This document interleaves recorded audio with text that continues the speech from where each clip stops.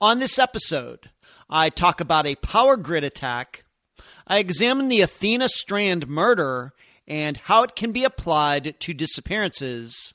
I discuss the conviction of a local serial killer, and I cover a whole bunch of other stuff, including my most popular song for 2022, according to Spotify.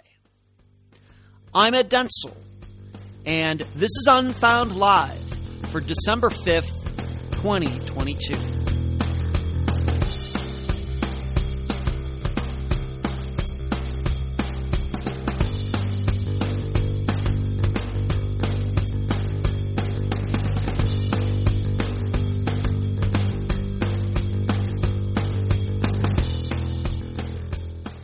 Well, hello, everyone.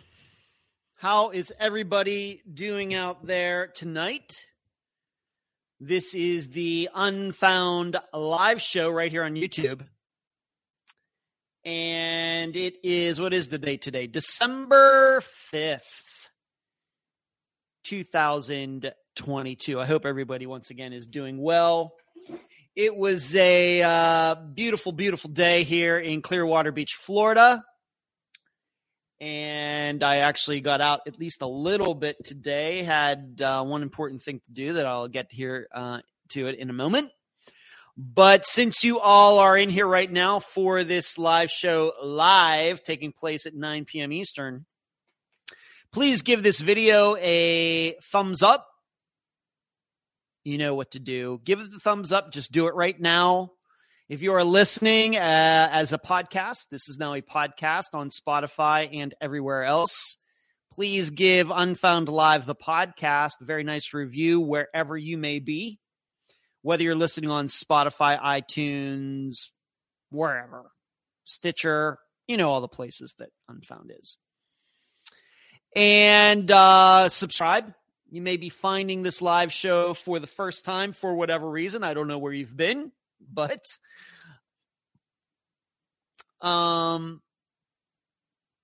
subscribe to this channel. That helps us. And share this video if you think that there are other true crime people out there who should be partaking in this one-of-a-kind true crime live show where, I talk a little bit about unfound stuff, but I do a lot of national news as well. In fact, more and more that's becoming, that's what this live show is becoming. You also know I talk a little bit about my personal life because sometimes it's kind of funny. And so like this, share this, subscribe, give it the thumbs up. And then Monday night, yes, Monday night, Valerie. And then on top of everything else, if you'd really like to help us out, Unfound continues to move forward, moving into 2023 due to all of the support that people give us on Patreon, patreon.com/Unfound Podcast. And then also here on YouTube, if you'd like a little bit of something different, you can hit the join button below and become a member that way. For the low price of 10 cents a day, you get some extra stuff there. Some stuff that comes out early. You can get it if you become a member of this channel. So let's see who is in here, and then I will proceed into the cornucopia of stuff I want to talk about. Hello, Karen. Hey to you, Karen. Hello, Ferry. Assistant Carrie, what's going on? Carrie, you wouldn't happen to have Bentley with you tonight. That would be spectacular if you did. But I'm going to say hi to Bentley right now, whether he's with you or not. Hello, Bentley. Good to see you out there. You take care, buddy. Thanks for watching. Hello, Deborah. What's up with Deborah? Good to see you. Suzanne, Jill, Sup, Paula, Mark, and Indy. I'm hoping everyone is well as well. Jasmine. Moderator Cherie, good to see you. Thank you for moderating tonight. Valerie says Monday night. Carrie gave the thumbs up. Susie Q, hi from Texas. Yeah, we've covered a lot of disappearances there. In fact, I was just on a phone call until about 15 minutes ago about a disappearance in Texas that I hope we can feature it sometime in early 2023. Very complex I'll just leave it at that.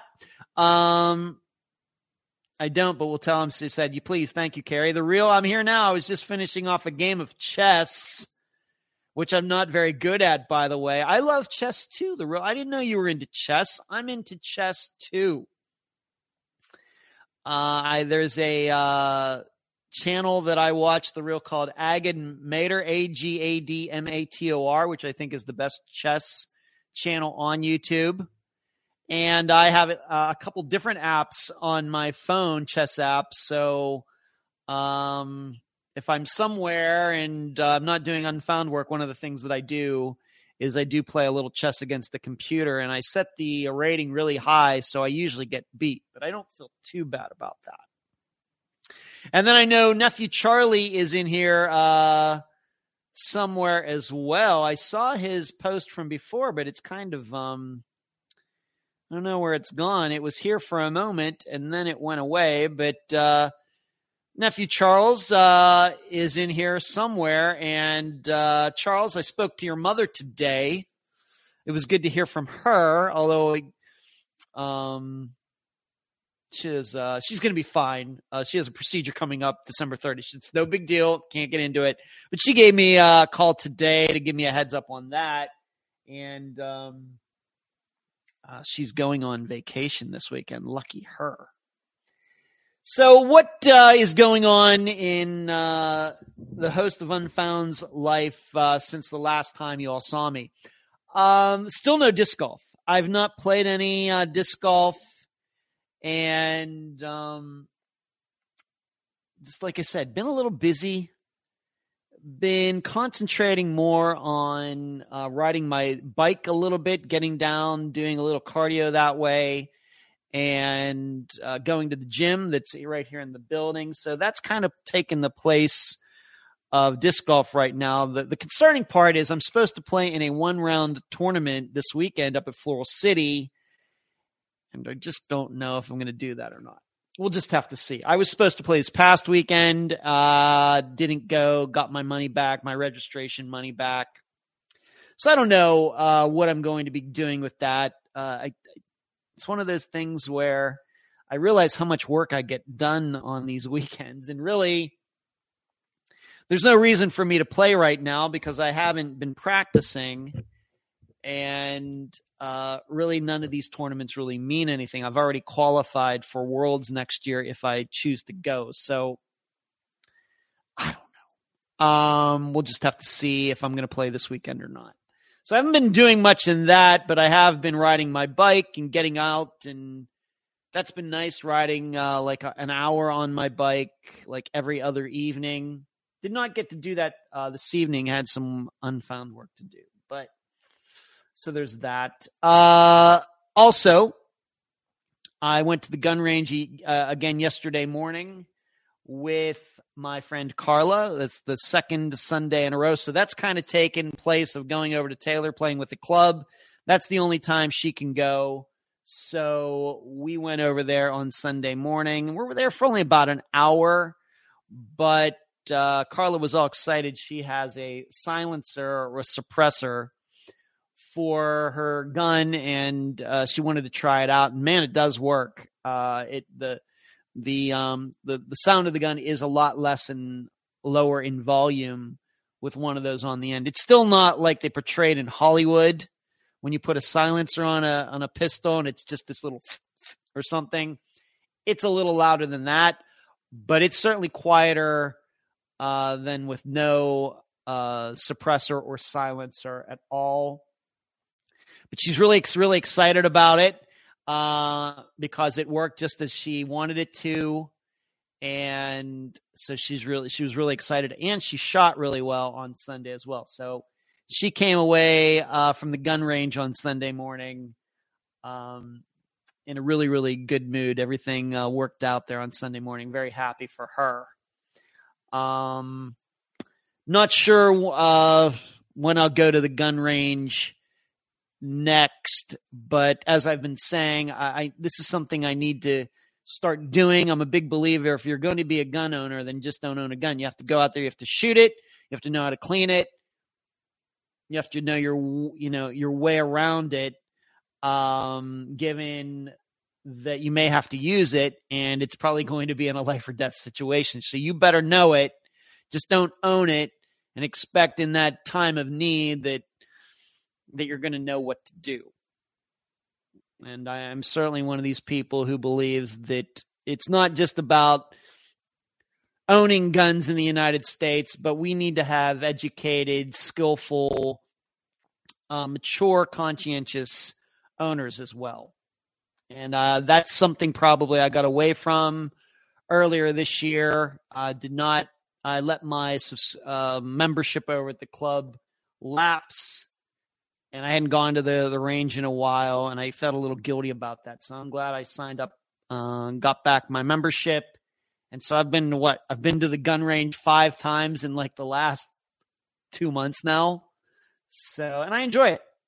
I get in, I get out, and I usually go on weekdays, mornings, and usually every other person there is like 20 years older than I am. So there's that. Deborah, I saw your question. There was nothing wrong with that question, Deborah. No, Carla is a friend of mine. She is married to a guy, Mike. The reason I know Carla is she and her husband, Mike, used to be my brother's next door neighbor over where my brother and his wife live over in Largo. They were the next door neighbors to my brother and his wife when I first moved to Florida back in 2011. That's how I know Carla. And I know her husband too, Mike. I know him very well. But she likes to go shoot, and I have this membership, and I can bring a guest along with me, and it's only like $10. So we can get in there and get that done pretty quickly. I will say that shooting indoors is a little more convenient. Of course, if you have a pistol and it's not going to be a long distance. But I like going to the outdoor place. That's where the membership is, and I'll continue to go there. Carrie says, you need to know safety at all. Don't pull it if you're not going to use it either. That's true. So that's my gun story, and I actually have to admit I've been shooting really well.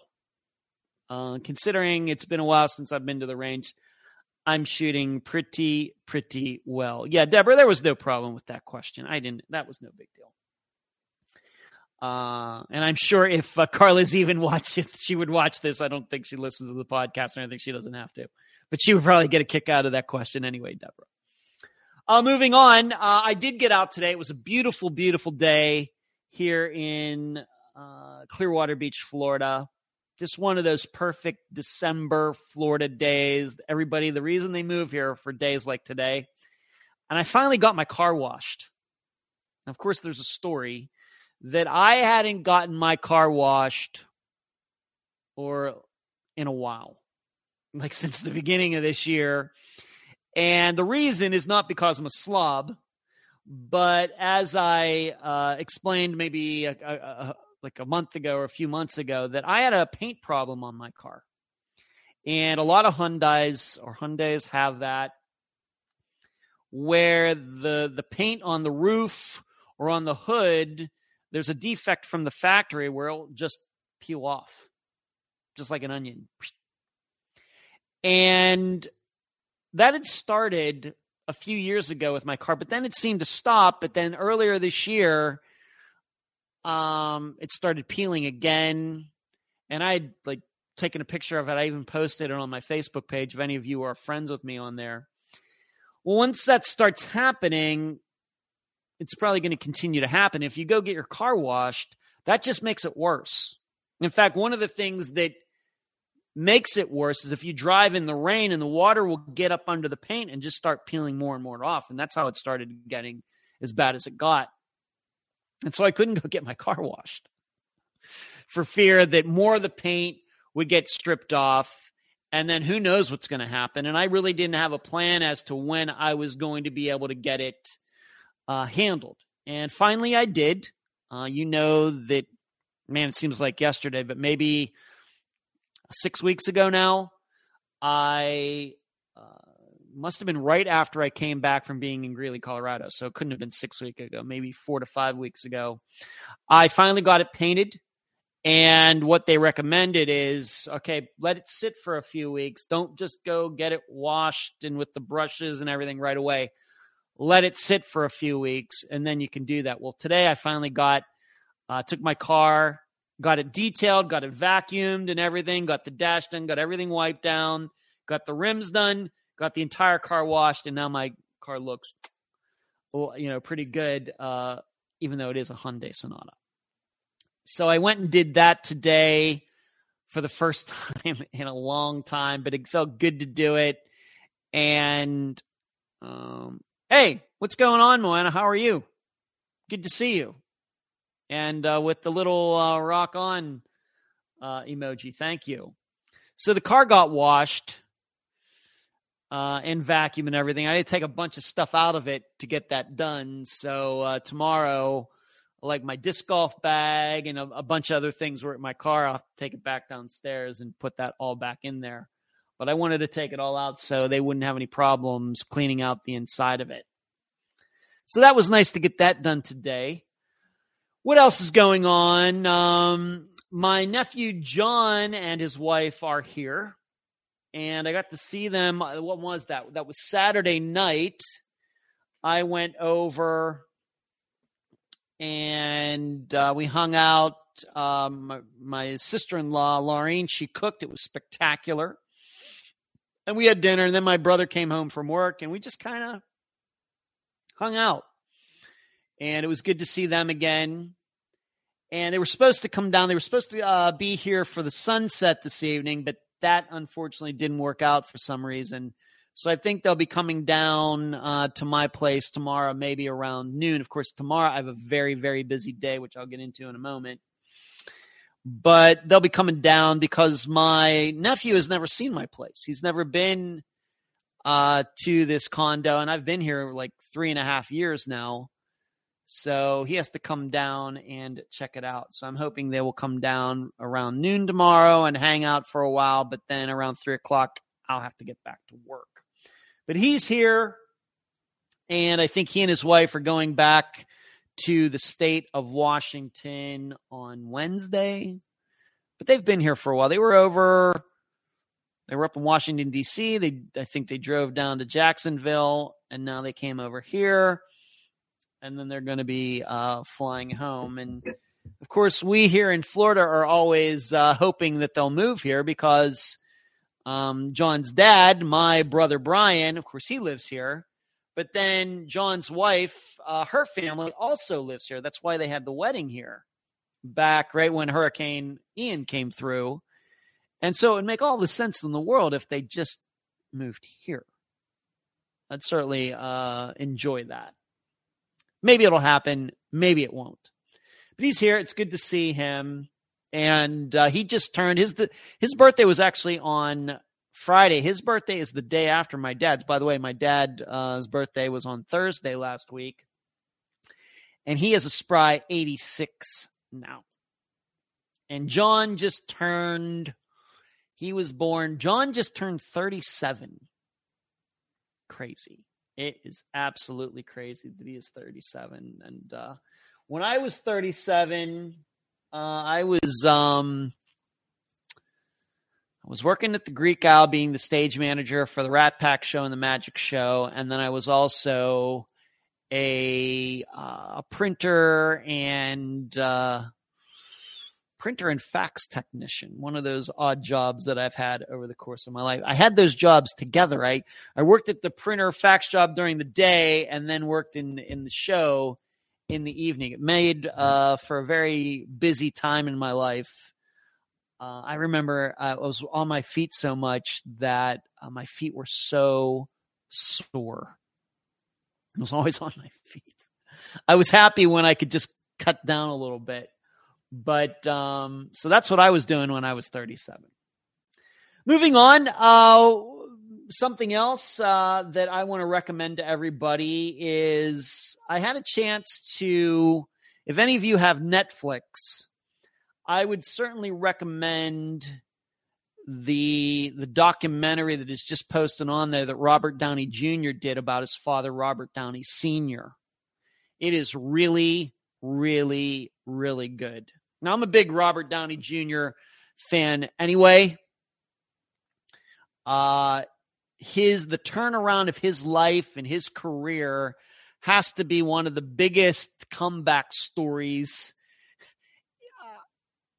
I don't know. I don't want to say necessarily, I don't want to go totally sensational and say in the history of the United States, but to think where he was in the 90s, Robert Downey Jr., addictions, going to jail multiple times, got kind of getting a plum role, remember, on Ally McBeal, and then he lost it because, he got in trouble with the law again. He blew that job. I mean, nobody would have been surprised back then if Robert Downey Jr. was found overdosed in a hotel somewhere. Nobody would have been, he could have gone the way of River Phoenix or, a bunch of other, promising actors or actresses who just got so caught up in their addictions and died before they could reach their full potential.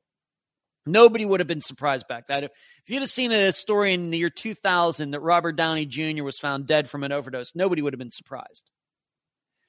But now here he is in the year 2022. Of course, he played Iron Man in all those Marvel movies and was spectacular.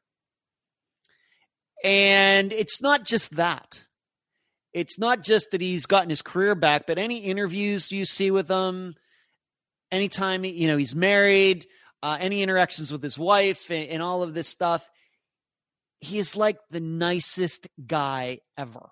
And I don't believe it's a show at all. I really, really believe that is who he is. I'm not a big Joe Rogan fan, but I did watch the interview that Robert Downey Jr. did at like the beginning of 2020 on Joe. It's the program. It's fascinating.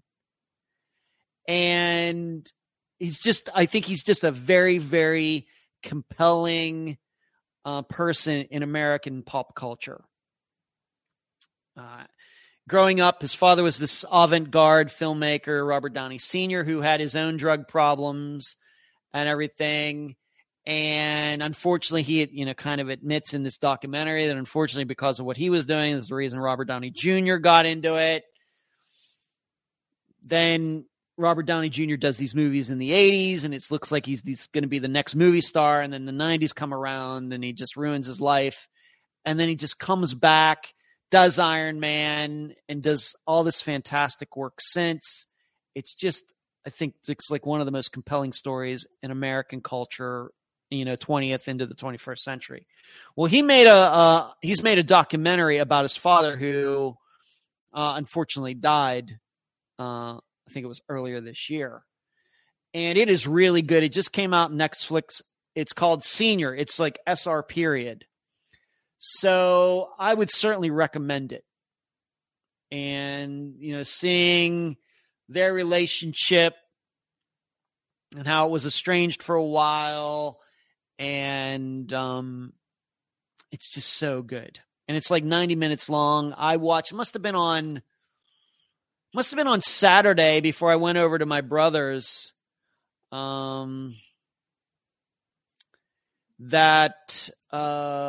was just so good. And, but, of course, it's good that he and his father got to resolve some things before Robert Downey Sr. Passed away. So if you have Netflix and you're looking for something interesting, and of course, all know who Robert Downey Jr. is, if you'd like to maybe get to see that side of him, maybe you don't get to see because he just is in movies and everything, this would be a good way to see it and see him with his family, see him with his father. It's funny. It's emotional. I would recommend it. Now the reel is telling me, is this real? Is this true? Kirstie Alley. I'm doing this. This is like 9:22, 9:23 p.m. Eastern time in the United States on December 5th, 2020. Kirstie Alley has passed away. Really? Oh my goodness. Oh my, that's sad. Big fan. Let me just look this up. Was she I'm going to just interrupt the regular programming. Yeah, wow. Oh, my. She had cancer, 71 years old. Wow. You just don't know. Yeah, I'm seeing it now, Carrie. Thank you for sending me that link. Very sad. Yeah, thanks, Carrie. The real said she died of cancer today. Yeah, this is just, I'll just have to comment on it. You know, I was a big fan of Kirstie Alley. I was a huge fan. I grew up watching Cheers. It's kind of course, that was a sitcom in the 1980s into the early 1990s. Bizarre story is that I actually know one of the guys who ran that show. His name is Rob Long. Kind of know him a little bit. But, you know, she, of course, took the place on that show. She was so good. Of course, a lot of people also know her from playing the Vulcan on The Wrath of Khan, which to me is still the best Star Trek movie. And just 71 years old. Cancer, you know, just no matter how famous or how much money or anything you have, if it wants you, it's going to get you. I think we learned that with like Steve Jobs, who kind of just withered away in front of everybody. A guy who was the face for Apple for all those years, of course, went away from Apple and then came back. And he was, you know, front and center, running all those meetings, you know, really steering the Apple ship for all those years. And then to just, despite him being a billionaire and having access to all of any sort of a medical attention or care that you could ever want, still died from pancreatic cancer. Just when it wants you, it gets you. I guess maybe we could say that about maybe somebody like Patrick Swayze too, who took care of, although he, maybe people don't realize this, he was a huge smoker. Even though he took care of himself and he was always ripped in all those movie roles and everything, he was a huge smoker. But once again, guy probably who wasn't hurting for money, had access to all sorts of health care and doctors, and they couldn't save him either. So very, very sad. If you don't know this, maybe this is something you want to go, you know, I just have all this really weird information in my head.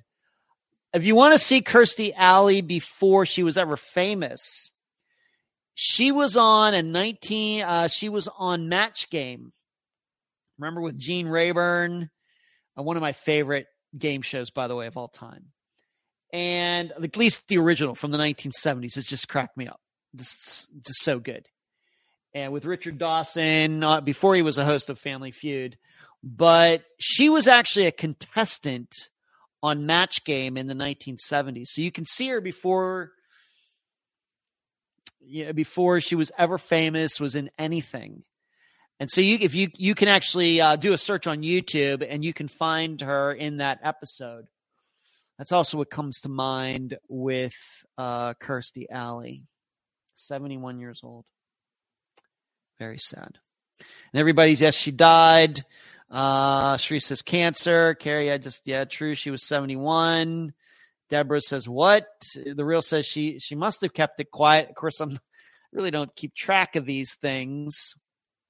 But Suzanne died of cancer today. Deborah says, damn, rest in peace. You will be greatly missed. Yeah. And I think a lot of people maybe also know her because of her connection to Scientology. It's also something when I think people think about Kirstie Alley, they think of that as well. So there you go. Very sad. Yep. Once again, if you were watching here tonight live, please give this video a thumbs up. So do not forget to do that on your phone, on your tablet, on your laptop, Wherever, however, you are watching this live show tonight, do not forget to give this very, very good live show tonight a thumbs up. So, but once again, I want to plug that documentary on Netflix. It's just called Senior, SR period. And it was done by Robert Downey Jr. and covering the relationship with his father through, and you get to see like home movies that were made of Robert Downey Jr. when he was like 4 years old and all of it. It's really, like I said, it's really good. I will have to watch it again. All right. So that kind of wraps up the private. I always start out the live show with private stuff. I try to be as transparent as a host as possible. Maybe somebody who is listening or watching for the first time.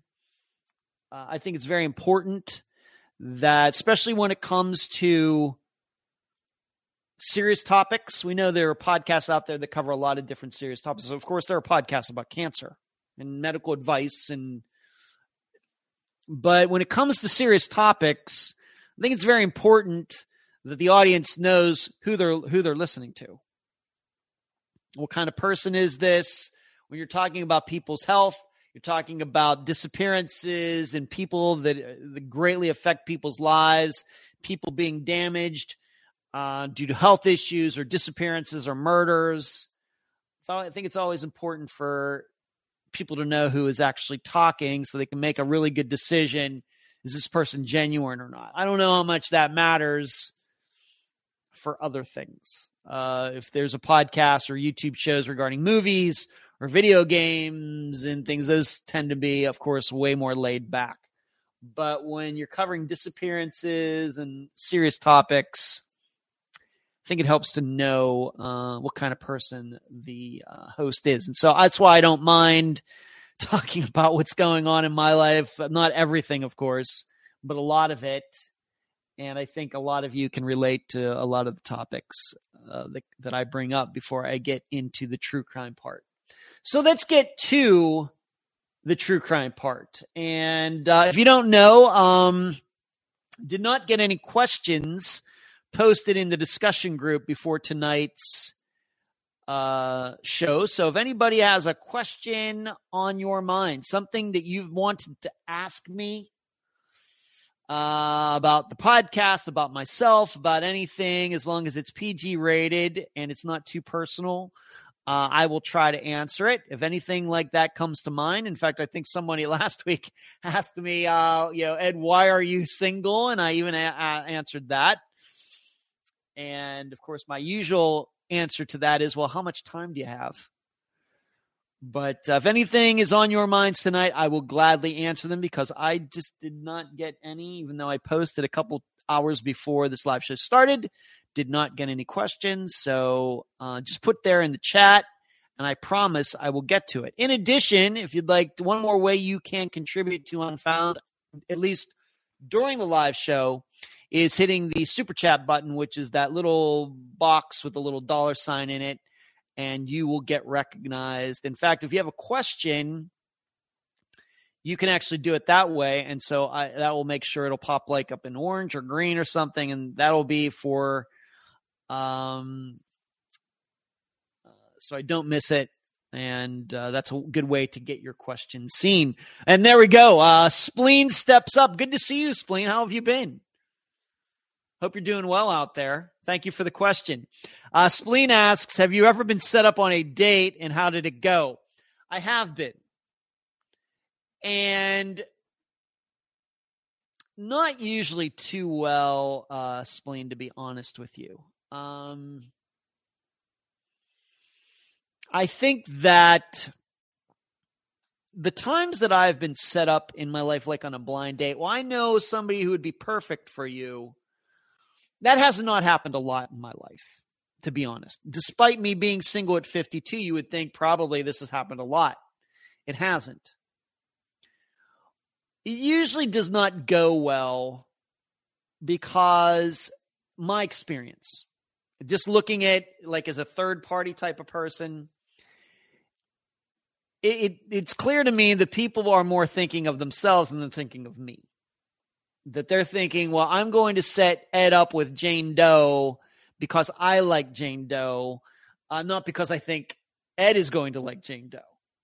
And it just seems to me that over the course of my life, and I've had friends try to do this, I've had family members do this, the thing that immediately comes into my mind when this has happened is,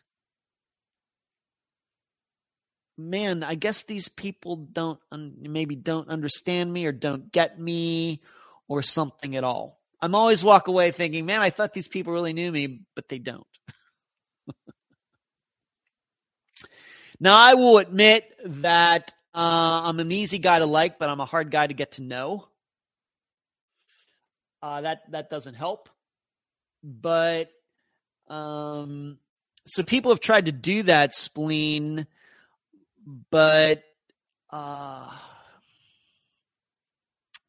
just hasn't worked out that well. There was any fighting or anything, but it's obvious that me, myself, and these women really had nothing in common.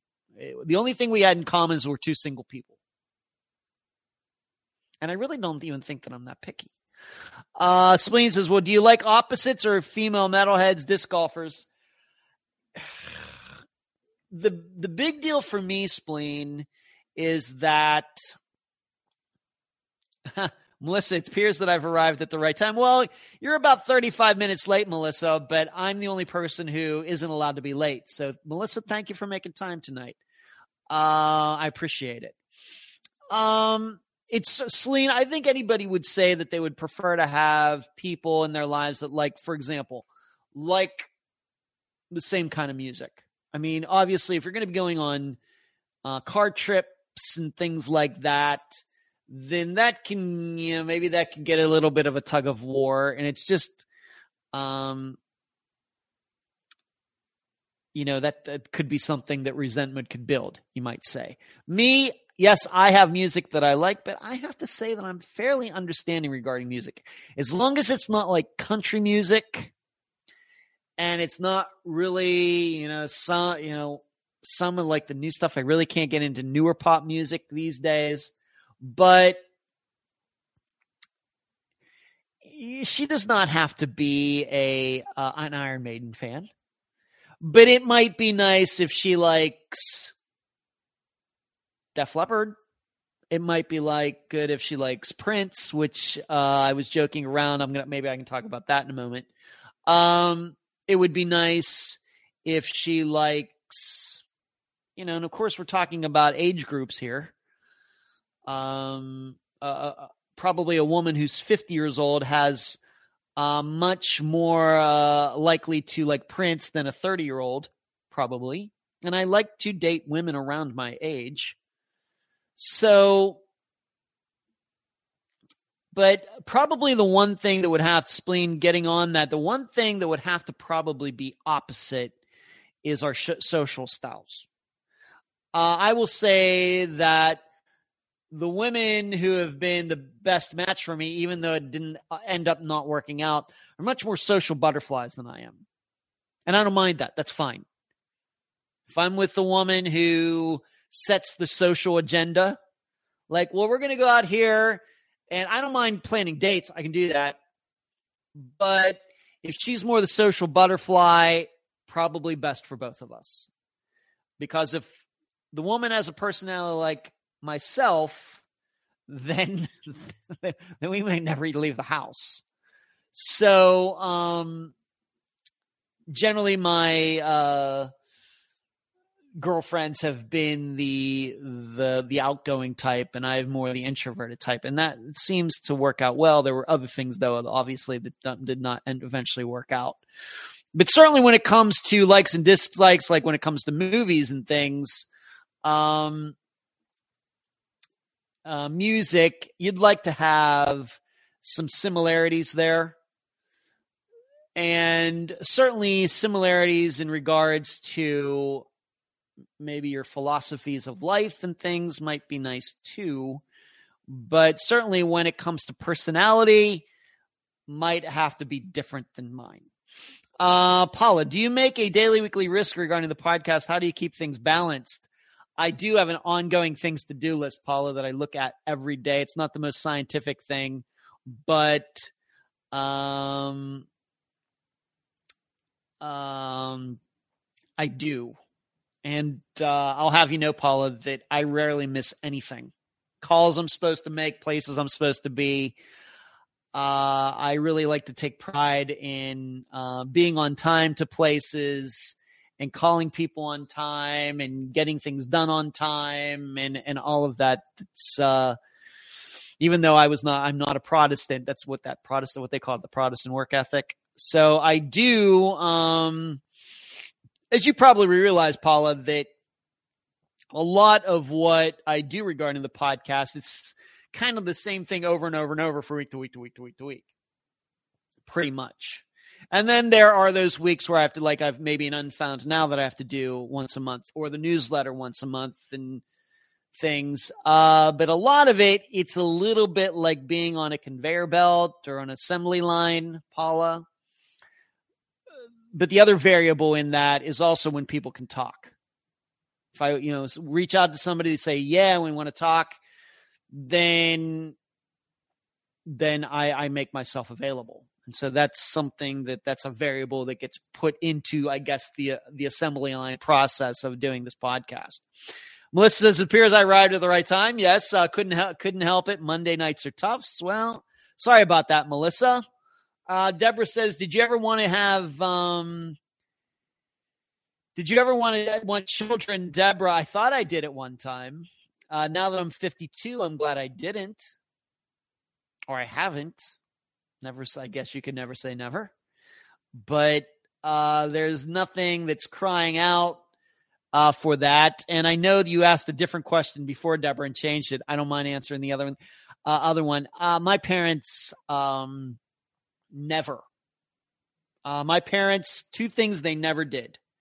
Never continued to ask me about getting married. Do I have a girlfriend? When are you going to get married? My parents never done that. Number two, never asked about children either. And I give them other things. They probably ask me too much about those things that maybe tick me off. But I give my parents a lot of credit, even though, of course, my mother's deceased, that they never got crazy about those two topics. And I give them all the credit in the world for that, because I know a lot of parents will drive their kids nuts regarding that. My parents did not. No country bashing too late, Shelley. Marketing. I've always wondered why. I'm old school 80s chick. Good for you, Melissa. Mark says, I've always wondered why people think they need to try to set me up on a date. Over the years, I've made it abundantly clear that people need to mind their own business and I don't need their help. Mark, I don't mind being set up. It's just never gone well. If one of my, if somebody who really knows me well says, you know what, Ed, I can set you up with Miss Tennessee from 1992, which I'm just saying that's because that would kind of be in my age range. I'd be like, yeah, where do I need to be? Or something. That's just an example. I would be there. I don't mind people trying to set me up. It's just every time that's happened, I'm left thinking, man, these people don't know me at all. So I don't mind, though I do not mind it. I only mind it after the fact when I'm like, well, that was a big waste of time. Melissa, my Prince barometer is someone's opinion of Prince Controversy album. I'm not much into necessarily albums, Melissa. I'm just into music. But Melissa, you should know, on Spotify for this year, my number one song that's played is ever going to crack everybody up. The number one song I played this year on Spotify, can't believe I'm going to say this, admit this publicly. I just want you to know the number two song was Countdown to Extinction from Megadeth. So my street cred is still solid. Number one listened to song on Spotify, because they give you these end of year stats, and I just got it. I think everybody who has a Spotify account just got them. Number one song, Erotic City by Prince. Believe it. Ferry says, were you raised with religion? I was an altar boy. I was raised Catholic. I was an altar boy. I was the church organist. And I haven't been to except for like when my mother died or some weddings that I've gone to that were in the Catholic Church, I haven't been to a Catholic Mass since the 1990s. Although I do consider myself to be a bit religious, but I just don't like to talk about that. Deborah, because I never had none, they think that. Because I never had none, think that.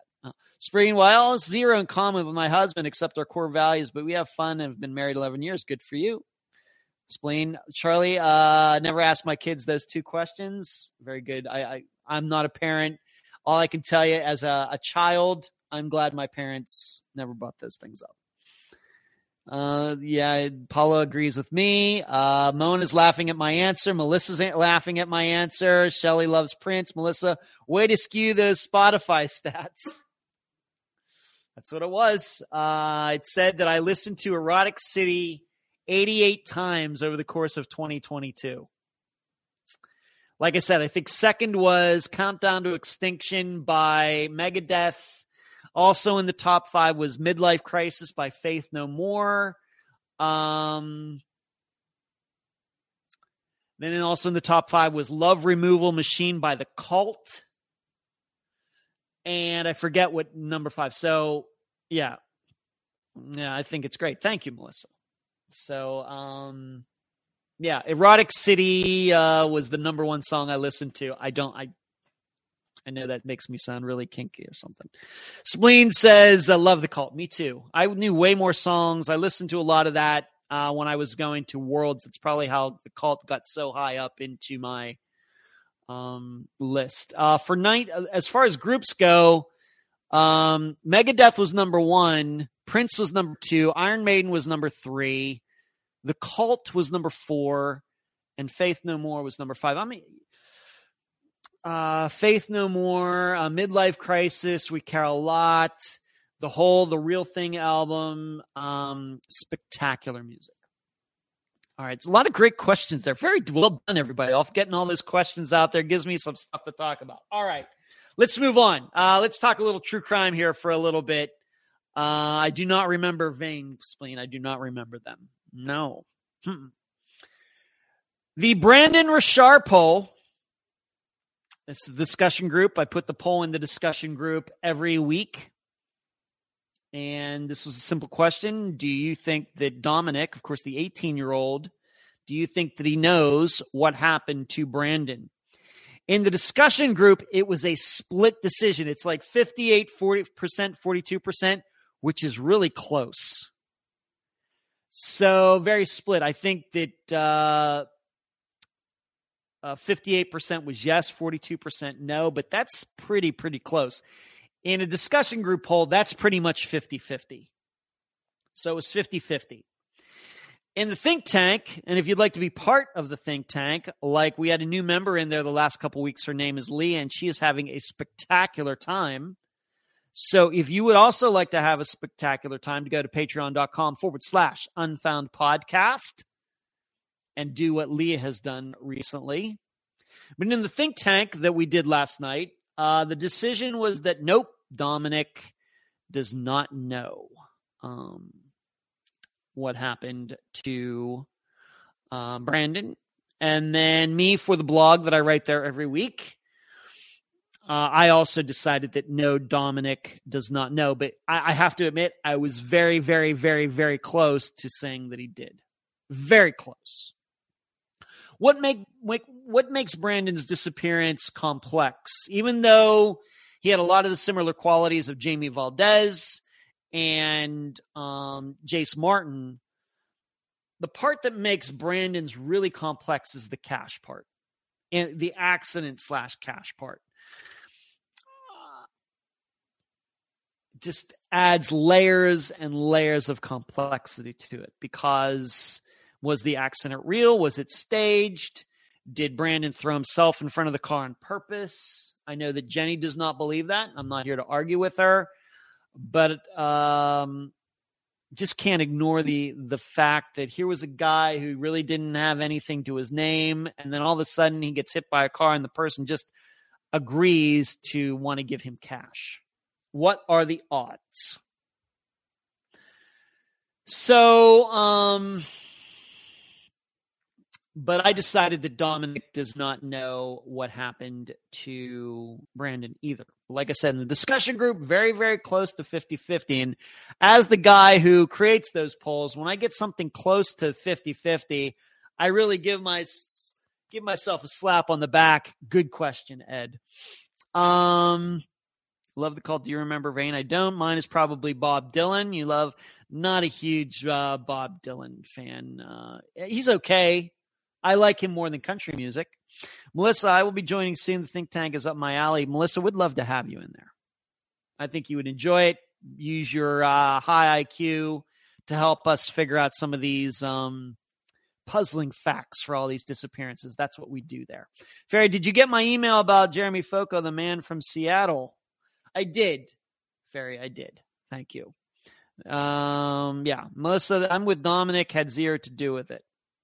Okay, Melissa. Yeah, Mary, Jeremiah Foco, the man from Seattle, that was strange, especially. I don't, unfortunately, remember the facts of it, Ferry, but I know that I do recognize that name. Moving on, Unfound Now has already been done, and it's already available. If you are a member of this channel, then you've already gotten to watch it. But all of the rest of you, why aren't you members yet? Once again, just hit the join button down below. But for all of you who aren't, the Unfound Now will be coming out end of the week. And this is what we call the man said type of disappearance, not necessarily saying that this woman's husband had something to do with it, but maybe. And so you will get that. I'll make that available at the end of the week. Moving on, some of you might have seen that in Franklin, Tennessee, there were some remains found. And if everybody knows Unfound's disappearances really, really well, I know Kathy does. I'm calling her the Unfound historian. But when you hear the town Franklin, Tennessee, you should automatically think of Nico Lisi. And his mother had posted that, yes, remains were found in Franklin, Tennessee, and they're going to try to figure out if they are Nico's or not. She posted, I think, yesterday that they are not Nico's. So the search continues as to what happened to Nico. You might remember that's a disappearance where he was in New York and drove the whole way down to Tennessee with a friend of his. And somehow this friend got a ride back to Michigan, but Nico disappeared in Tennessee somewhere, as did his truck. And then sometime later, his truck was found all stripped down to the frame, but they were able to determine that it was Nico's truck. And still, we do not know exactly what happened to him. How did he go missing? He drives the whole way down to Tennessee and goes missing. What exactly happened here? But the remains that were found, I think, by accident in the Franklin, Tennessee area are not his. Moving on, I made the newest Unfound on the Ground available now to everybody. That is something that premium Patreon members get. It's a live show run by my assistant, Eric. And what we've been doing this year is he has been doing presentations on the disappearances of famous people. And once the Unfound on the Ground has been, after a month that it's been out for the premium Patreon members, it is then made public for everyone. And I just made the most recent one public, and that was the disappearance of Glenn Miller, the big band guy. I don't know how many people realize, but he is a missing person. And the general facts are he went missing right at the end of World War II. He was flying from England over to France. France had been finally liberated, and he was going to go down there for music reasons to head up a band and have a concert. And he was a pilot. He knew how to fly by himself. And somewhere between in there, going across the English Channel, he went missing. Lots of different rumors. One even being that he might have been thought of to be an enemy, might have been like it was like a Nazi plane or something, and might have even got shot down, and the people didn't even know they did it. The Allied forces didn't even know they did it. So you can now watch that right on this YouTube channel, Unfound on the Ground, Glenn Miller. Melissa says, how did you know I have a high IQ? Well, you are in this chat, Melissa, so that was one way I knew that you had a high IQ. Kathy, the truck was stolen by Nico and Robert in New York, right? Thank you, Kathy. Once again, Unfound historian, talking about Nico Lisi's disappearance. Melissa, that one felt like Marshall Iwasa in Canada. I don't know that disappearance. Valerie, I'm behind. I had to go to the store. Rest in peace, Kirstie Alley. My parents watch Cheers also. Yeah, I'm a big Cheers fan. Yeah, 71 years old. Too young. Moving on. I'm going to talk about this again. I talked about this last week. Going to talk about it again right now. That the end of this month, going to be getting together with a couple of my assistants to go over everything that Unfound does. And I'm calling it the state of the podcast. You know how the president does the State of the Union and governors do State of the State? I'm going to be doing a state of the podcast with some of my assistants and taking a look at everything. And if you got the newsletter, you know, I wrote about this a little bit, but I'll talk about it here. The newsletter came out last Thursday, by the way, on my dad's birthday, December 1st. I went on a little diatribe about true crime and media in that newsletter as well. You know, that's one of my favorite topics, and how the media, in my opinion, does not cover crime very well, treating it as entertainment and everything else. But anyway, the first part of the newsletter, though, was talking about the state of the podcast and why I'm doing this. And as I wrote in there, little did I know when I started Unfound over 6 years ago that all these years later there would be all these other things in addition to just doing the podcast every week. I don't know if I knew that there was going to be this live show or a YouTube channel, or that we'd have the think tank and writing all the blogs and all of the things now that kind of go on a daily basis for Unfound. And I think that what I mostly do here is more than just about anybody else does. But what I've kind of noticed is that, does it all mesh together? Is it an efficient operation or not? And the example that I gave in the newsletter was, sometimes when I look at everything that goes on, that, you know, it's like I compared it in the newsletter to like a building that takes like forever to get built. Like a mansion or a castle or a skyscraper or something like that. But it takes so long to get built that there are different architectural styles within the same building, within the same framework of the same, you know, on the same property. And the reason that is because it was all built at different times when different things were fashionable. And we know that architecture, like anything else, goes through its phases, goes through its fads and things.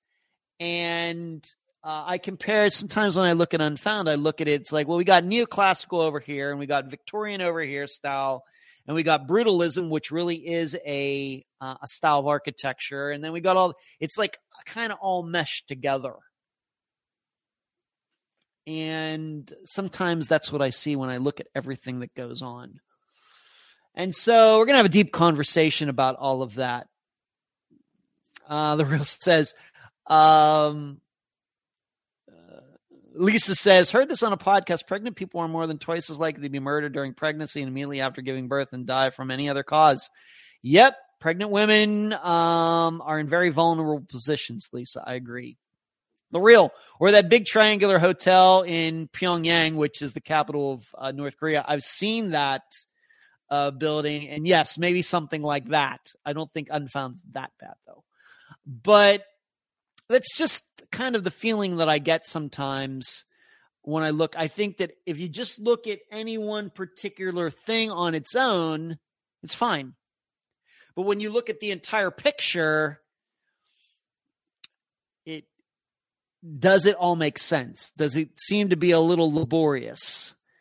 And sometimes that does come to me. So that's why we're going to have this long talk later this month. And we're going to see if anything can be done about, any of this. Of course, the podcast's not going to change. In fact, I would say the podcast itself is still probably the best thing that gets done. Certainly in 2022, there were more downloads. Getting into this agreement with Spotify has been spectacular. So that's not changing. But some of these other things that have popped up over the last 6 years, going to take a long look at them. And I really can't say how they're going to change. I just know that change is coming because change is a part of life. So there's that. All right, let's move on to the stuff that I want to talk about, national news stuff. I want to first talk about, unfortunately, about Ferry says, so it feels disjointed to you. That's a good word, Ferry. It does. Even though it all gets done, I think it gets done well. I think sometimes it feels like, yes, we're moving forward, but I'm on a bike and it's in first gear. So I'm turning the pedals quite a bit, but we're not going very fast. Sometimes that's the way it feels. I need to talk about Athena Strand, this very, very sad story. I'm going to read an article, and of course, the way I always look at these things is, can we relate this to disappearances? What are we supposed to think about this? If she hadn't been found deceased, murdered, then what would we be thinking? So, a FedEx driver has been charged with murder after police say he kidnapped a 7-year-old girl in northern Texas while making a delivery to her home. Tanner Lynn Homer, 31 years old, was arrested Friday on charges of capital murder and aggravated kidnapping in the death of Athena Strand, Wise County Sheriff Lane Aiken said at a news conference Friday. Her family reported her missing Wednesday after she disappeared from her home's driveway. Her body was recovered Friday evening in the town of Boyd, about 50 miles northwest of Fort Worth, after a massive multi-agency search. Investigators believe Athena died within an hour or so of her departure from home. It hurts our hearts to know that she died, Aiken said. It's one of the toughest investigations that I've been involved in because it's a child. Horner is a contract driver for FedEx and is being held at Wise County Jail on a $1.5 million bond. When asked to confirm Horner's employment, FedEx spokesman Meredith Miller said, FedEx ground contracts with independent businesses that provide package pickup and delivery services using their own employees, vehicles, and equipment. The employees of these service provider companies are subject to criminal history background checks as part of the driver eligibility process. Our thoughts are with the family of Athena Strand during this most difficult time. Words cannot describe our shock and sorrow surrounding this tragic event. We continue to cooperate fully with investigating authorities. Aiken said a tip early Friday helped investigators identify a suspect in the kidnapping. Horner did not appear to know Athena or her family and seemed to be making a delivery to the home at the time the child disappeared. The cause of Athena's death remains under investigation. Her body was taken to the medical examiner's office. The discovery of her body brought an end to a days-long search involving multiple law enforcement agencies and rescue teams, helicopters, and search dogs. More than 300 volunteers also joined the search effort, and with community members donating food, flashlights, and water. The community does not like losing our children, and we can see it because of all the people who came out and helped us through this ordeal. We're just sad this didn't end the way we hoped. The one thing that is if people continue to remember Athena Strand for the rest of their lives, is that what kind of bad luck is this? And the way what's not in this article is that I read somewhere else is that Athena and was it her stepmother got into some sort of argument, and Athena went outside. Just happened to go outside at the time that this killer showed up. And then he picked her up for some reason. Now, as my assistant, Carrie, who maybe is still in here, pointed out to me, and I think I'd run across it myself as well, that a woman had made rape allegations against this guy some years ago, and she was not believed. And now, of course, she is now out there now saying, I told you so, and nobody would believe me, and I told you he was a rapist. And I guess if they had believed her, I don't why they didn't charge him with anything. I don't. Carrie says, I'm here multitasking as I listen. Thank you, Carrie.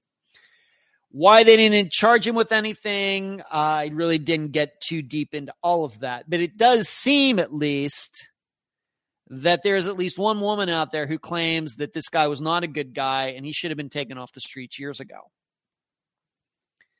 The issue, though, still is, and this guy, it's not like he raped every woman he ran into in his life, right? So then what was it about this particular day that he decided to do this? Because there's no way, you have to remember this, there's no way that he could have known that Athena would be out in her driveway just at the time that he was pulling up. And I'm not going to go to Cookville thinking, well, maybe the stepmother just, let's not even go there. Or maybe she knew him, and I'm not going to entertain that. Anybody who thinks that can just get out of the chat right now and stop watching. But what makes this tough is, once again, he just happens to show up at the very second that Athena is out there by herself. Now, we have covered Mikhail Biggs. That was certainly a situation. She's riding around with her sister. They get called to come in, and right around that time, somebody came by and snatched Mikhail, never to be seen. She was never seen again. We know that was over 20 years ago in Arizona. To me, this is even more improbable because you vary it a couple minutes either way. If he comes and drops off that package and then leaves, and then she goes outside, she doesn't go missing. If she goes outside 5 minutes before and then decides, or stepmother, oh, you get right back in her, and she goes back in the house and the guy shows up to drop off the package, Athena doesn't get murdered either. And, you know, this is such a freak occurrence. You know how I do not like coincidences. You know that how many times I've brought up in the very episodes or even on this live show with other kinds of crimes and disappearances, murders, or like in the blog, if at patreon.com/Unfound podcast, how I don't like these kinds of coincidences. Maybe the first one we think of is like Jason Jolkowski, being that we just revisited his disappearance over a month ago, that if somebody did come by and pick him up, what are the odds that person came by right at the time that Jason was walking down that street? And who could it have been that would have been convincing enough to get Jason to get into that vehicle? Now, the difference, of course, is Jason Jolkowski is a 19-year-old guy and Athena was 7 years old. Certainly a big difference as far as getting, snatched. And so where does this, and the other thing we have to think is, are we to believe that Tanner Horner went out that day looking to kill a little girl? Do you think this is just something, let's just even go this far. Do you think that he might have taken on this job just for the specific reason of maybe happening upon a little girl out on the sidewalk by herself with the chance of? Maybe. It's something we're going to have to think about.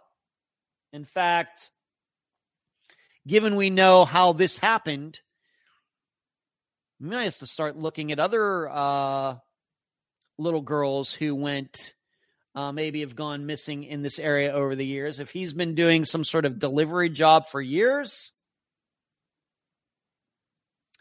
might find out that this guy, this Tanner Horner guy, might have abducted some other girls.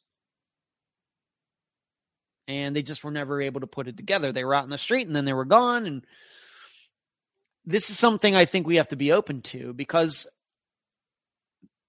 the alternative is thinking that this guy went out to do his job that day and boom, just on the spur of the moment, oh, this little girl's by herself. I'm going to take her. I'm going to kill her.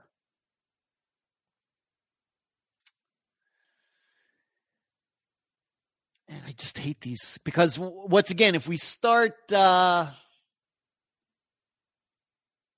these kinds of occurrences like this, make analyzing disappearances very, very difficult.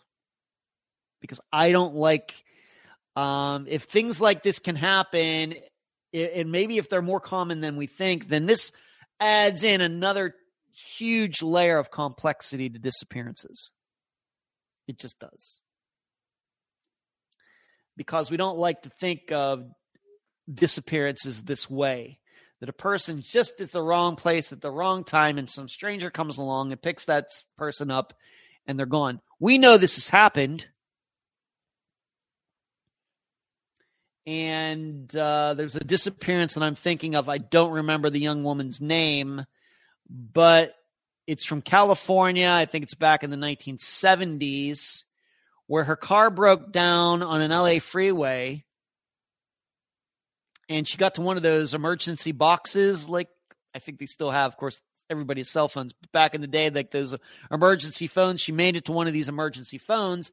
And then somebody later claimed that, yes, she was seen talking to some guy in a Corvette or something, and then she went missing, never to be seen again. So this also, that disappearance, and I'm sure somebody's going to look that up to look up the name of that young woman, but that also seems like a disappearance where somebody just came around at the wrong time. You know, she was at the wrong place at the wrong time, and the guy that came along was a killer. This also then would go along with what a lot of people think regarding, for example, the disappearance of Mara Murray, where some people believe that, yeah, she was waiting. She wrecked, and that guy in the bus came by, and then he went home. And then after that, somebody came by, offered to give her a ride, and killed her. I don't personally believe that, but you know that there are a lot of people out there who have that belief. That's what they think. And, you know, on the other hand, I like to think about that. What are the odds?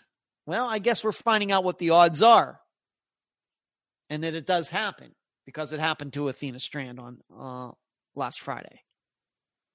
She was outside of her house at the wrong time, and the wrong guy just happened to be working for FedEx that day and just happened to drop a box off at her house at that time. It's crazy. It just so sad.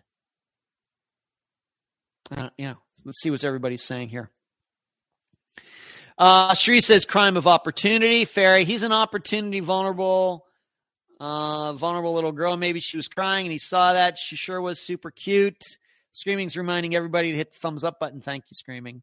Ferry says crime of opportunity. Carrie, agreed. Ferry, opportunity. Sheree, I think there will definitely be more allegations of rape by him of other people. Yes. Kathy, I knew you would find the name Denise Huber on 55. I think that might be who you are that's who I mean. Kathy, down in your area of the United States, but on an LA freeway, I forget what freeway it was, but I think that's the right name, Kathy. MT, so sad. When I was a child, kids would be outside all day and never worried about someone wanting to hurt us.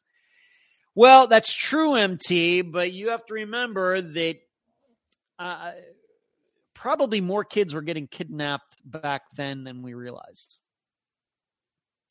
You also have to remember the at least when I was born in 1970, the United States only had like 150 million people. It's hard to believe. In my lifetime, the population of the United States has doubled. So there's that. Denise was in the early 90s. John Famillard. No, Kathy. This is way back. This is going way back to like the 1970s, Kathy. No, it's not Denise Huber.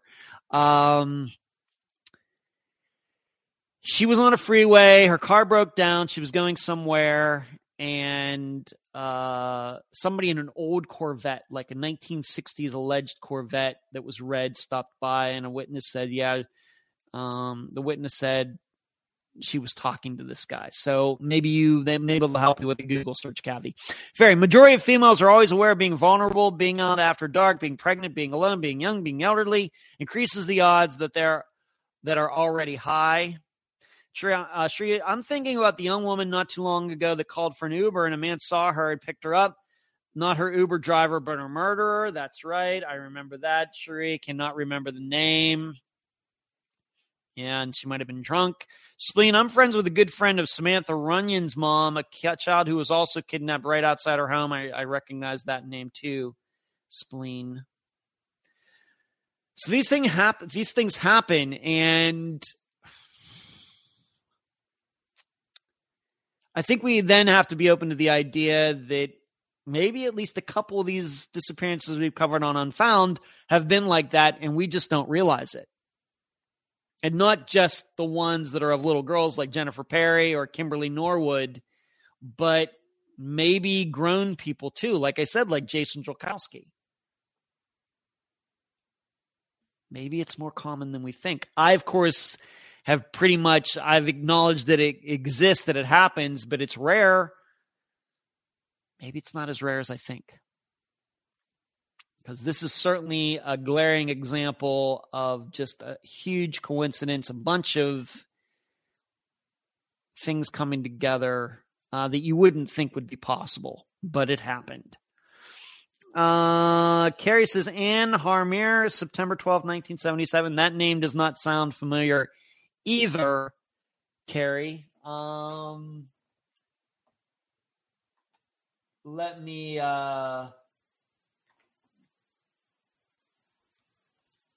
look this up real quick. For all you podcast people, I'm doing a little search on my other computer because this is going to bother me now.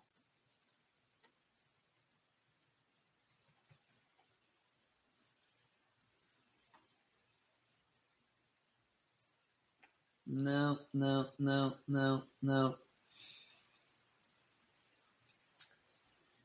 Not seeing it right here. I don't think that's it. Maybe I will post something.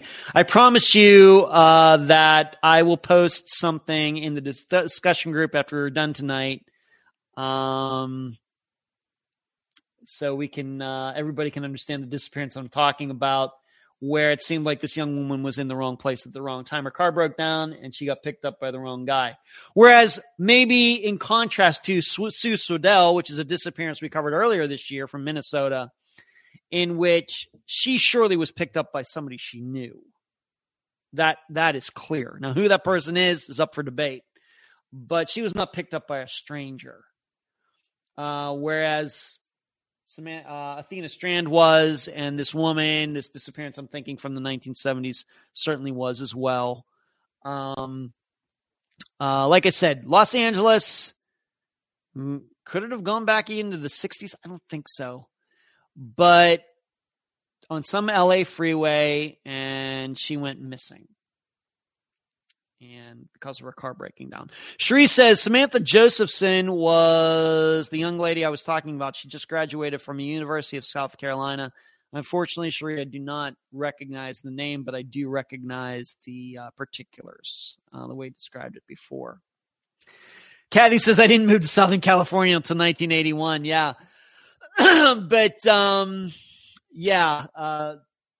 it would be interesting if we could find that out before this live show is done, who I am thinking of. I hate that when I know the facts of a disappearance, but I can't think of the person's name. Wasn't she the one who was found in a freezer in a U-Haul in Arizona? Orky. Hello, Orky. Are you new, Orky? Good to see you.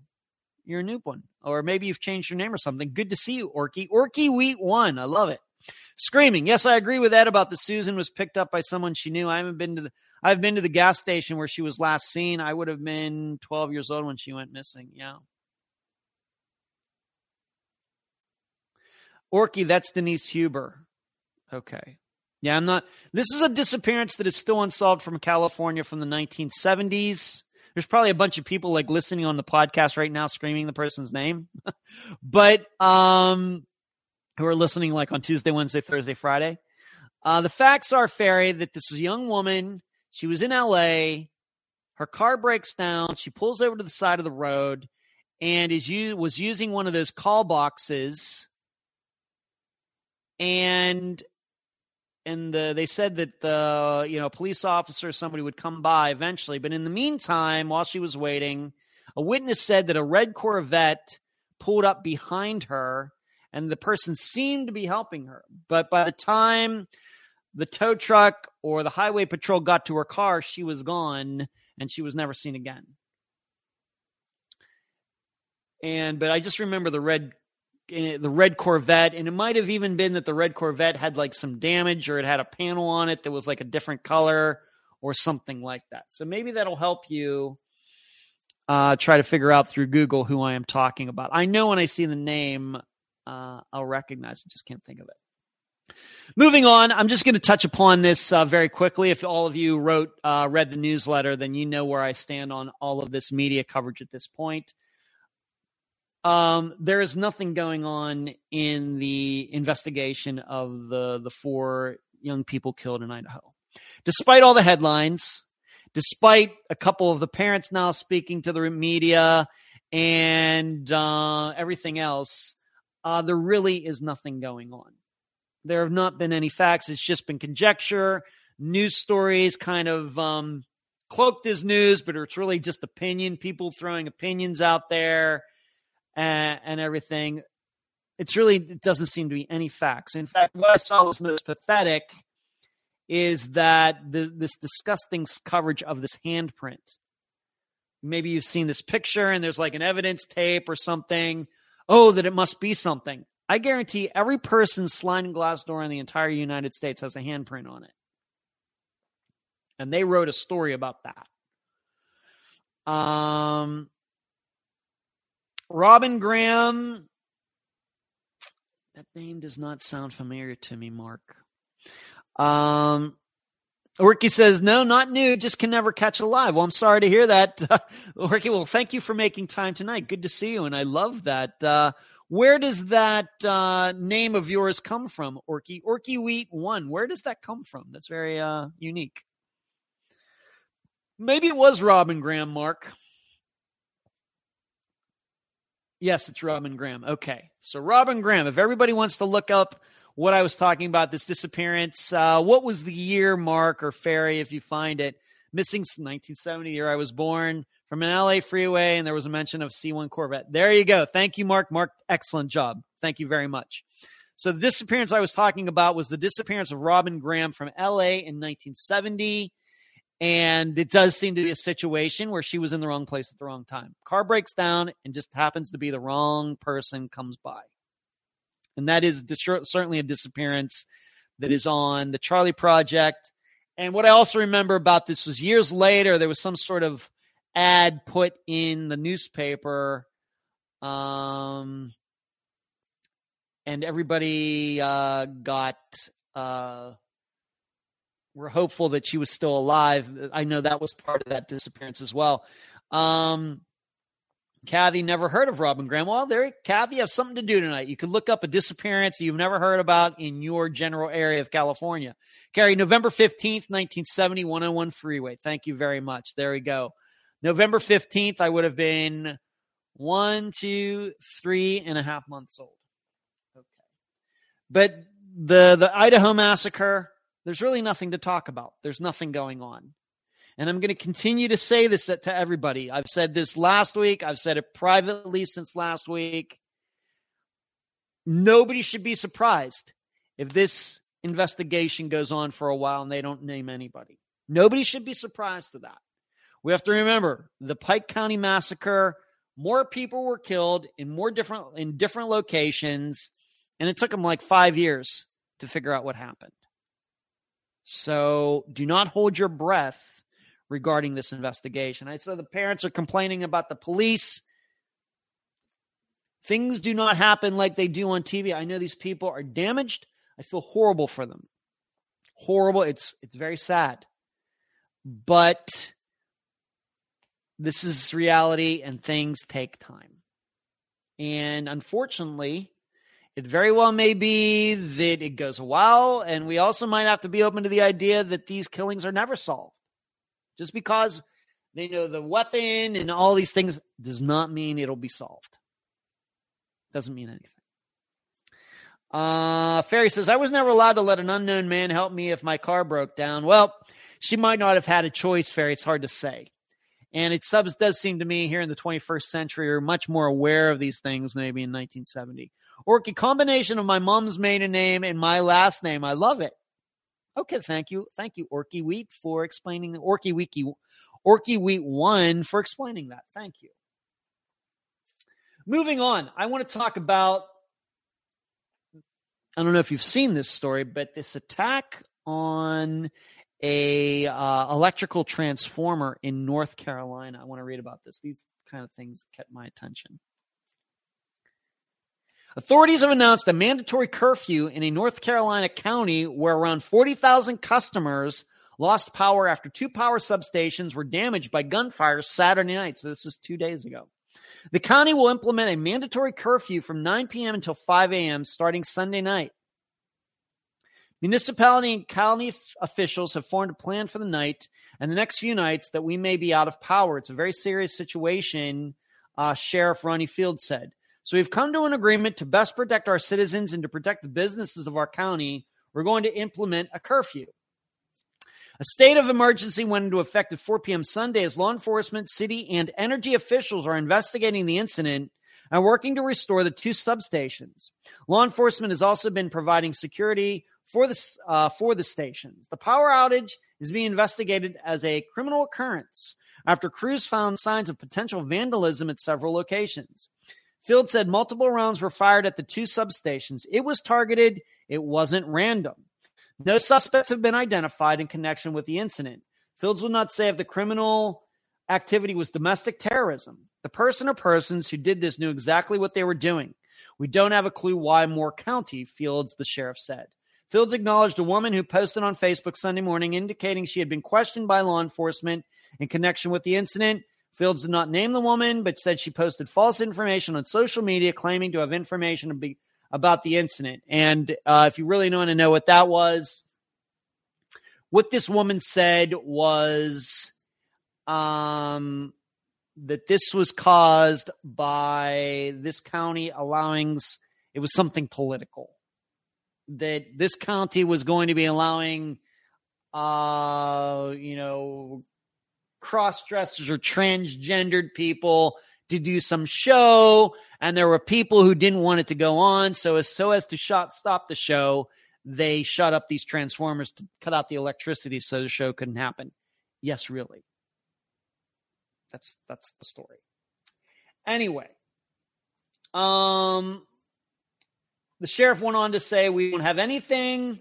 No motivation, no group has stepped up to acknowledge or accept they're the ones who did it. A gate at one of the locations also appears to have been taken off its hinges. The area has experienced increased emergency calls due to the lack of power, adding that auto accidents have occurred because traffic lights are out. People who rely on oxygen have placed emergency calls. So it's really causing a lot of problems. The estimated cost of the substation damage is in the millions. Restoration to the 2 substations could take until Thursday for some customers. We're going to be working around the clock, all hands on deck to get power back on as quickly as possible, Jeff Brooks said, principal communication managers for Duke Energy. Duke Energy will continue to work with the Morris Sheriff's Office and county officials to support the investigation. Now, it's a very, very long article. So somebody came along and shot these substations up. Now, what you should know is this is not the first time this has happened in the United States. And I'm going to read you from the Wikipedia article on the previous occurrence of this. And I should tell you, it is still unsolved 9 years later. On April 16th, 2013, an attack was carried out on Pacific Gas and Electric Company's Metcalf transmission substation in Coyote, California, which is in Northern California, near the border of San Jose. The attack, in which gunmen fired on 17 electrical transformers, resulted in more than $15 million worth of equipment damage, but it had little impact on the station's electrical power supply. And then they go through the timeline. Former chairman of Federal Energy Regulatory Commission, John Wellington, stated that military experts informed him that the assault looked like a professional job, noting that no fingerprints were discovered on the empty casings, while Willinghoff described the attack as the most significant incident of domestic terrorism involving the grid that has ever occurred. A spokesman for the Federal Bureau of Investigation stated that they did not believe a terrorist organization was responsible. In October 2015, so 2 years later, it was reported that the Department of Homeland Security has found indications that the attack may have been committed by an insider. So once again, this was from 9 years ago, 9.5 years ago in San Jose, California. Very similar type of attack occurred. And still, all this time later, nobody has been charged. And the kind of weapons that were used were what we might call us in the kind of in the gun world, what we call AK weapons. They were shooting what they call 7.62 by 36. Is that what it is? But 7.62 millimeter shells with bullets which come out of AK kind of guns. So like Russian/Soviet Union type guns. But like I said, like this article said, for the attack from 2013, it is believed it was an inside job. And I've read about this over the years. And the way I remember it is that some of the employees who were unionized were not happy that they were bringing in non-union people or something like that. And then all of a sudden, this happened. What's interesting about this, they actually have video of this attack. Of course, it happened at night, and you can actually see the bullet flashes glancing off what they were shooting at, and then it just stops. There was like a flashlight that signaled to start, and then they shot for several seconds, and this flashlight came on again, and they stopped. But the reason they believed it was an inside job is that there was like a gate that had been busted open, and somebody who only really knew the property well would have known about it. But still, 9.5 years later, still unsolved. Like, maybe we could compare this to the Idaho massacre. That this seems, they have the bullets, they have this video. It seems like, how many people really would have tried to do this? And still it's unsolved. So we cannot get caught up just because there's a lot of evidence that something is going to be solved. I think that the example I gave last week was the murder of Missy Beavers. You have the killer on video for several minutes. We know how she was killed. We know when the killer got there. We know the movements of Missy Beaver that morning, and we know why she was holding her yoga class inside instead of outside and all of that. Still unsolved. So these are the types of things that you just never know what's going to go. Now, what am I supposed to think about North Carolina? Very well could be the same thing. There may be things that this Duke Energy company, in fact, I think Duke Energy is what I have right here in this condo, but very well could be there's some ticked off employees. And that's a good way to shut everything down and get everybody's attention by shooting something up, and people lose power, and then people start maybe paying more attention to what's going on at the company. There may be some sort of employee rift.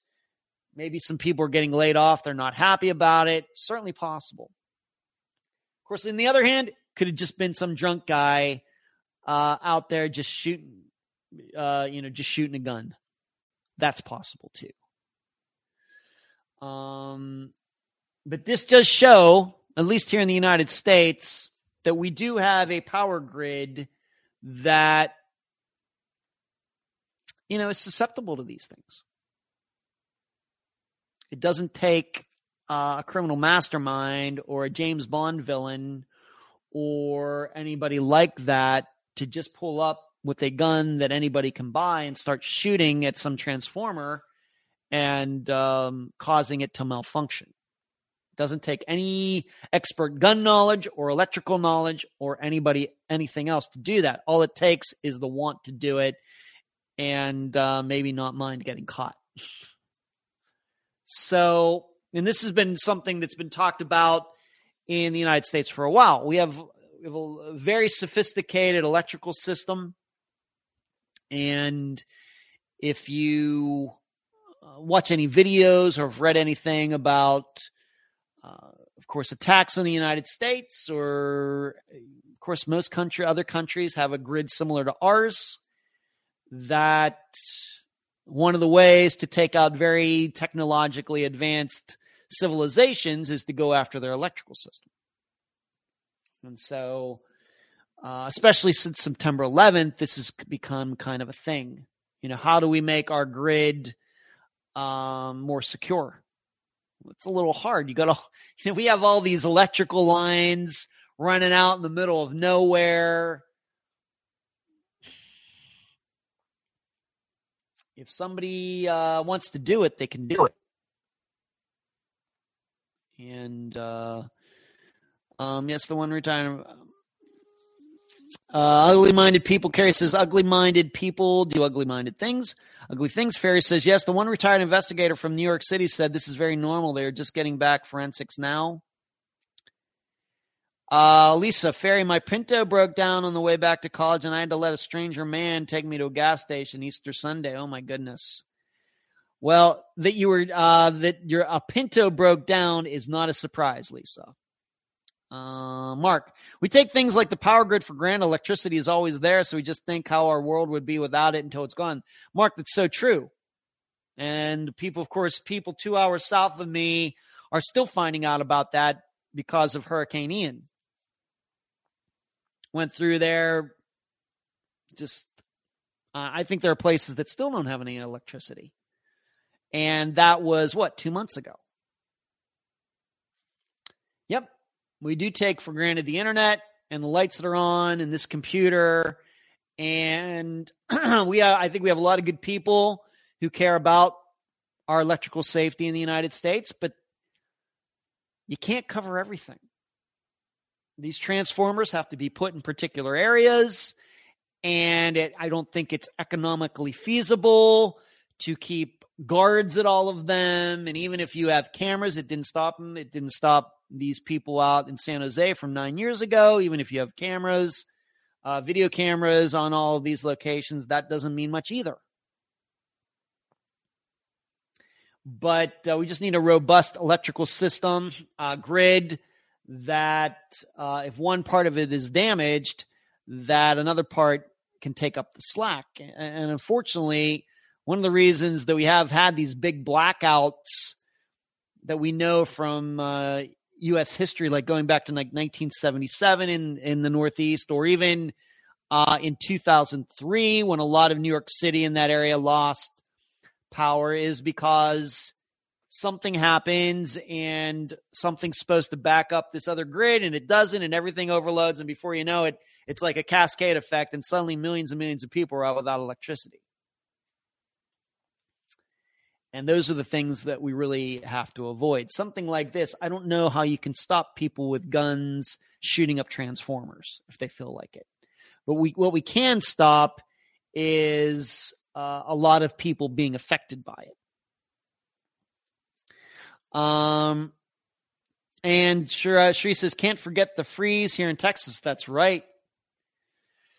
The Texas grid got taken down by unusually cold and freezy temperatures. How long ago? Was that a couple years ago, Shri? When was that? I remember that. That's the opposite. We think of power outages in the United States. We think during the summer. We hear about brownouts in California and elsewhere. But for Texas, yeah, that was a huge messery. And that's like even worse. If the power goes out during the summer, yeah, your air conditioning, you don't have an air conditioning, but there are ways around that. But I don't know how many.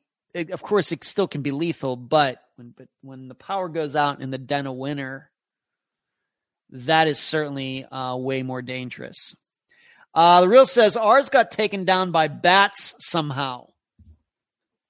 There in Australia, you've got those crazy stories coming out of Australia. The Real, I suppose I shouldn't be surprised by that. In fact, maybe now that you wrote that, The Real, I might have even read about that somewhere. Because I have to admit, along with plane crashes and disappearances, I do take an interest in power outage stories or things that seem to be not necessarily domestic terror, not terrorism as we understand it here in the 21st century, but domestic terrorism or vandalism, something like that, that seems to be very, really unique, and something I'm thinking of back in the 1990s. Part of a train track was vandalized out in the middle of nowhere in Arizona. Maybe if Jill, our resident expert on Arizona, Jill, is in here. I don't think she is. But back in the 1990s, somebody went out into the middle of nowhere where a train track was and disconnected a rail in a way that it would not tip off the alert system. And a train came along and derailed. And there was a note left behind, I think it was Sons of the Gestapo or something. That's still unsolved. So those kinds of stories over the course of anything that if I ever run into a story like that, it always catches my attention. Carrie says, Squirrel Fried in a substation has happened several times here. Well, you do live in Missouri, Carrie. So, I mean, that explains it right there. So we got this power company, these transformers attacked, people without power.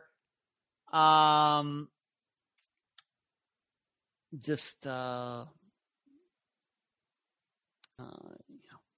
don't know right now. Could have been something that was very targeted, or it could have just been a drunk with a gun. We just don't know. Last article I want to talk about before we get to Friday's episode is very local to me. And I have to admit that still want to cover these disappearances. Technically, they're still disappearances, but it's right here in the Tampa area, and it has to do with a serial killer. Stephen Lorenzo, who has for 2 decades lingered at the center of one of the most notorious and shocking criminal cases in Tampa history, says he wants to plead guilty to 2 murder charges and accept a death sentence. And yes, we do kill people here in Florida. In a 16-page handwritten court paper he recently penned from jail, Lorenzo expressed his wish to withdraw his not guilty pleas to charges that he murdered Jason Galehouse and Michael Wachholtz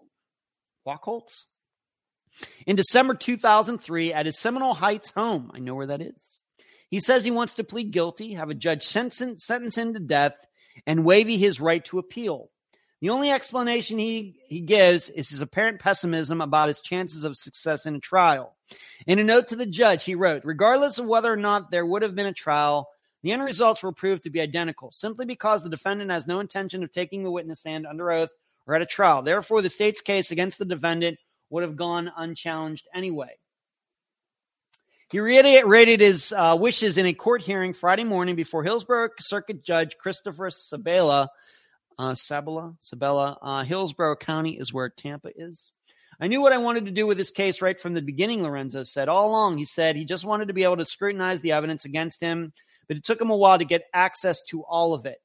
The judge asked him a series of questions meant to ensure Lorenzo understood the consequences of his decision. You realize that there are only 2 possible sentences to your plea, Sabella said, life or execution at the hands of the Department of Corrections. Exactly, Lorenzo said. He said he was fine with either one, that the federal prison sentence he's already serving was effectively a life sentence, and that at his age, he didn't mind death. It doesn't bother me, he said. The unusual request marks a strange and abrupt turn in the long-running case. In a missive he filed a year ago, Lorenzo indicated that he wished to plead no contest to the charges if prosecutors would agree to a life sentence. He denied killing anyone and called the death penalty childish and ridiculous. The state declined his plea offer then. Prosecutors, in a response to Lorenzo's last request, wrote that they're fine with it as long as his decision is made knowingly and intelligently. The only caveat, wrote Assistant State Attorney Daryl Dirks, is that a judge must still conduct a penalty hearing to evaluate the case's aggravating and mitigating factors in any legally required pre-sentence reports. Lorenzo, 63, was convicted in 2005 in the federal court of using GHB, the date rape drug, widely known as the date rape drug, to facilitate sexual assaults against several men, including Galehouse and Wachholz. Prosecutors said that he and another man, Scott Schweikert, fantasized in online chats about drugging and murdering men, then went out and did it. Galehouse and Wachholz vanished on back-to-back nights in December 2003 after they each visited a Tampa nightclub, and I believe these men were gay. Schweikert later confessed that the men were taken to Lorenzo's home where they were drugged, sexually tortured, and ultimately killed. He said they dismembered Galehouse's body with an electric saw in Lorenzo's garage and disposed of the body parts in trash bins throughout Tampa. They placed Wachholz's body in his Jeep. Where'd that go? And drove it to a West Hillsborough apartment complex where it was abandoned. The killings and the contemporaneous disappearances of several other gay men in the Tampa area struck fear in the region's LGBTQ community and demands for answers. Lorenzo and Schweikert both later went to a federal prison for the drug convictions. But it took years for state prosecutors to assemble enough evidence to bring murder charges. Schweikert in 2016 agreed to plead guilty to his role in the crimes and testify against Lorenzo. Schweikert was sentenced to life in prison. Lorenzo has refused the assistance of lawyers since he returned to a local jail 5 years ago from the federal prison where he was serving a 200-year sentence. He has chosen instead to manage his own defense. He's filed his own court paperwork, which tends to incorporate both typical legal verbiage alongside language commonly associated with the sovereign citizen movement. Attorneys Brian Gonzalez and Nick Sonardi have for 5 years acted as standby counsel to Lorenzo.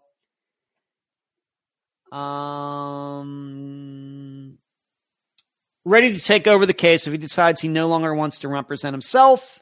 In court Friday, they both told the judge that they tried to talk to him out of pleading guilty. Lorenzo confirmed to try to change his mind. He was steadfast. These guys are great, he said with a laugh. They're too good. The judge explained to Lorenzo that he couldn't just sentence him to death. He said there's a legal process that still has to be followed, including the presentation of evidence of the aggravating factors and mitigating circumstances, facts that would weigh against the death penalty.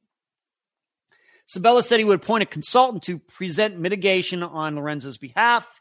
He set a new hearing date for Tuesday morning. Tyler Butler, a close friend of Galehouse, and Kerry West, the president of Tampa Pride, expressed dismay after observing Friday's hearing. 19 years, Butler said. Why all of a sudden now? Both said they were skeptical of Lorenzo's intentions. I would think right now that there's going to be another great big hiccup Tuesday, West said. It's not going to be the ending to this. There is a surprise happening. Now, you should know that is the end of the article. Thank you for listening to all of that. But yes, when I first started Unfound, I started really looking at disappearances here in Pinellas County. I live in Pinellas County, where Clearwater, St. Pete are. And then across the bay, across the three different causeways, is Tampa, which is where the city of Tampa is, where the football stadium is, where the airport is. That's Hillsborough County. I live in Pinellas County. And when I first started putting Unfound together, I started looking at all of the disappearances. I made a list of disappearances that had happened in this area. And that's when I came upon all of these men who went missing kind of around the same time. And those are just two. I think there are at least a few more. And it was certainly shown that this Lorenzo guy and the Schweiker guy were serial killers, but these men are still missing. And going back and looking at articles at the time, I think everybody caught on pretty quickly that there was somebody within this community, within the gay community, going to these clubs, taking these men back, out of there for whatever, and then drugging them and killing them. And you can go back and, like I said, find articles on newspapers.com and elsewhere where this became obvious fairly quickly. And it's very, very sad. The weird thing is that this is only one cluster of murders. This is one of a few different clusters of murders that are unsolved in this Tampa area. Now, one of the other ones because we covered the disappearance of Patsy Action. I continue to believe that she and some of these other women in that 1979 to 1981 time frame here in Pinellas County, I think they were all done by the same guy. All very similar circumstances, similar women, and with cars being left at certain places. And, one of the women was picked up not far from where I live down in Madeira Beach, right up the street from where I lived in Madeira Beach. One of the women was kidnapped. She was working her family's furniture store. She was taken right out of the store during business hours, kind of over by where my brother and his wife lived. And in a few of these, their cars ended up elsewhere, just like Patsy Actions did. She was disappeared from one place, but then her car is found somewhere else. So I believe that there was certainly some sort of serial killer working at the time. Still don't know who that is, but there have been some articles written about who it might have been. I'm still inclined to believe it's somebody who is unknown. But then there's also a cluster of black women who went missing and who were surely murdered. And that they know who did it. And that guy's still walking around a free man. So we have these at least 3 clusters of killings over the last 40 years. So we have gay men, young white women, and then young black women. And surely all done by a different person or different groups. And it seems these are solved. Unfortunately, these men are still missing. And if it's true what Lorenzo said, that they took a power saw to at least one of these guys, if we're to believe that, then I don't know where to even go with that. I'm of course hoping that he's lying. He's just making it up, but maybe he isn't. So we've had some stuff go on here in the Tampa area over the last 40 years. And that doesn't even count Oba Chandler, who killed 3 women, took them out on his boat, and then tied them all up and threw them overboard. Doesn't even count him. He got put to death here in Florida. So a lot of stuff going on here. True crime-wise, serial killer-wise, disappearance-wise here in Pinellas County.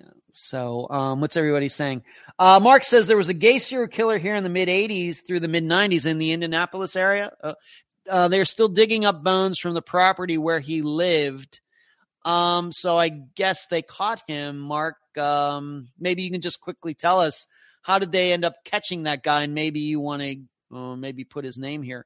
Carrie, sounds very Ted Bundy-esque. Yeah, Carrie. You mean in regard to Patsy Action and these other women? I guess, maybe. I think that the Idaho killings have kind of brought Ted Bundy back into everybody's mind again. Although, like I stated last week, I think that these killings are much more like the other guy who killed some students up at Gainesville. Mark, Herb Baumeister, he killed himself when it started to unravel in the mid-90s. Don't recognize that name, I don't think. Okay. So I wanted to tell you about that. If you were not aware that there was Lorenzo and this other guy going around making gay men disappear in the early 2000s in the Tampa area. If you didn't know about that, that was a thing. The guy on trial. Okay. Oh, Lorenzo. Okay. Thank you, Carrie. All right. Well, we're just about done for tonight, but I still have to tell you about Friday's episode. The guest for this Friday's episode will be my good friend of the program, Dr. Grace Telesco. I will be interviewing her tomorrow at 3 p.m. on Zoom, so it will be both audio and video. And we're all going to get to know Dr. Telesco really, really well. Of course, many of you've seen her. I've been on her show, and mainly that's how you know her. I've been on her show so many times that it just occurred to me, like within the last month or so, I've been on her show so many times, it would be proper for me to have her on Unfound to talk about her. And I'm a little ashamed that it took me all this time to figure that out. But I sent her over an outline, and she improved it. And so we're going to go, how did she become a New York City police officer? And we're going to talk about September 11th. We're going to talk about friends and colleagues that she lost on that day and her recollection.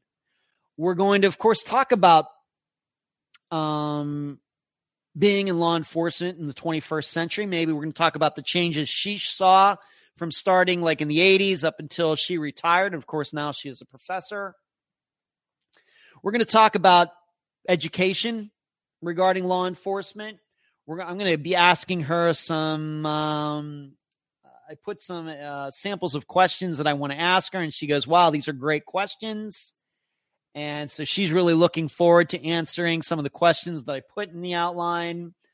We're going to talk about how she became a professor at Nova Southeastern University. We're going to talk about her love of filmmaking. She's really, really into filmmaking. Maybe you don't know that. So we can identify with each other on that level because, of course, I used to be an independent filmmaker in Las Vegas. We're going to talk about her faith.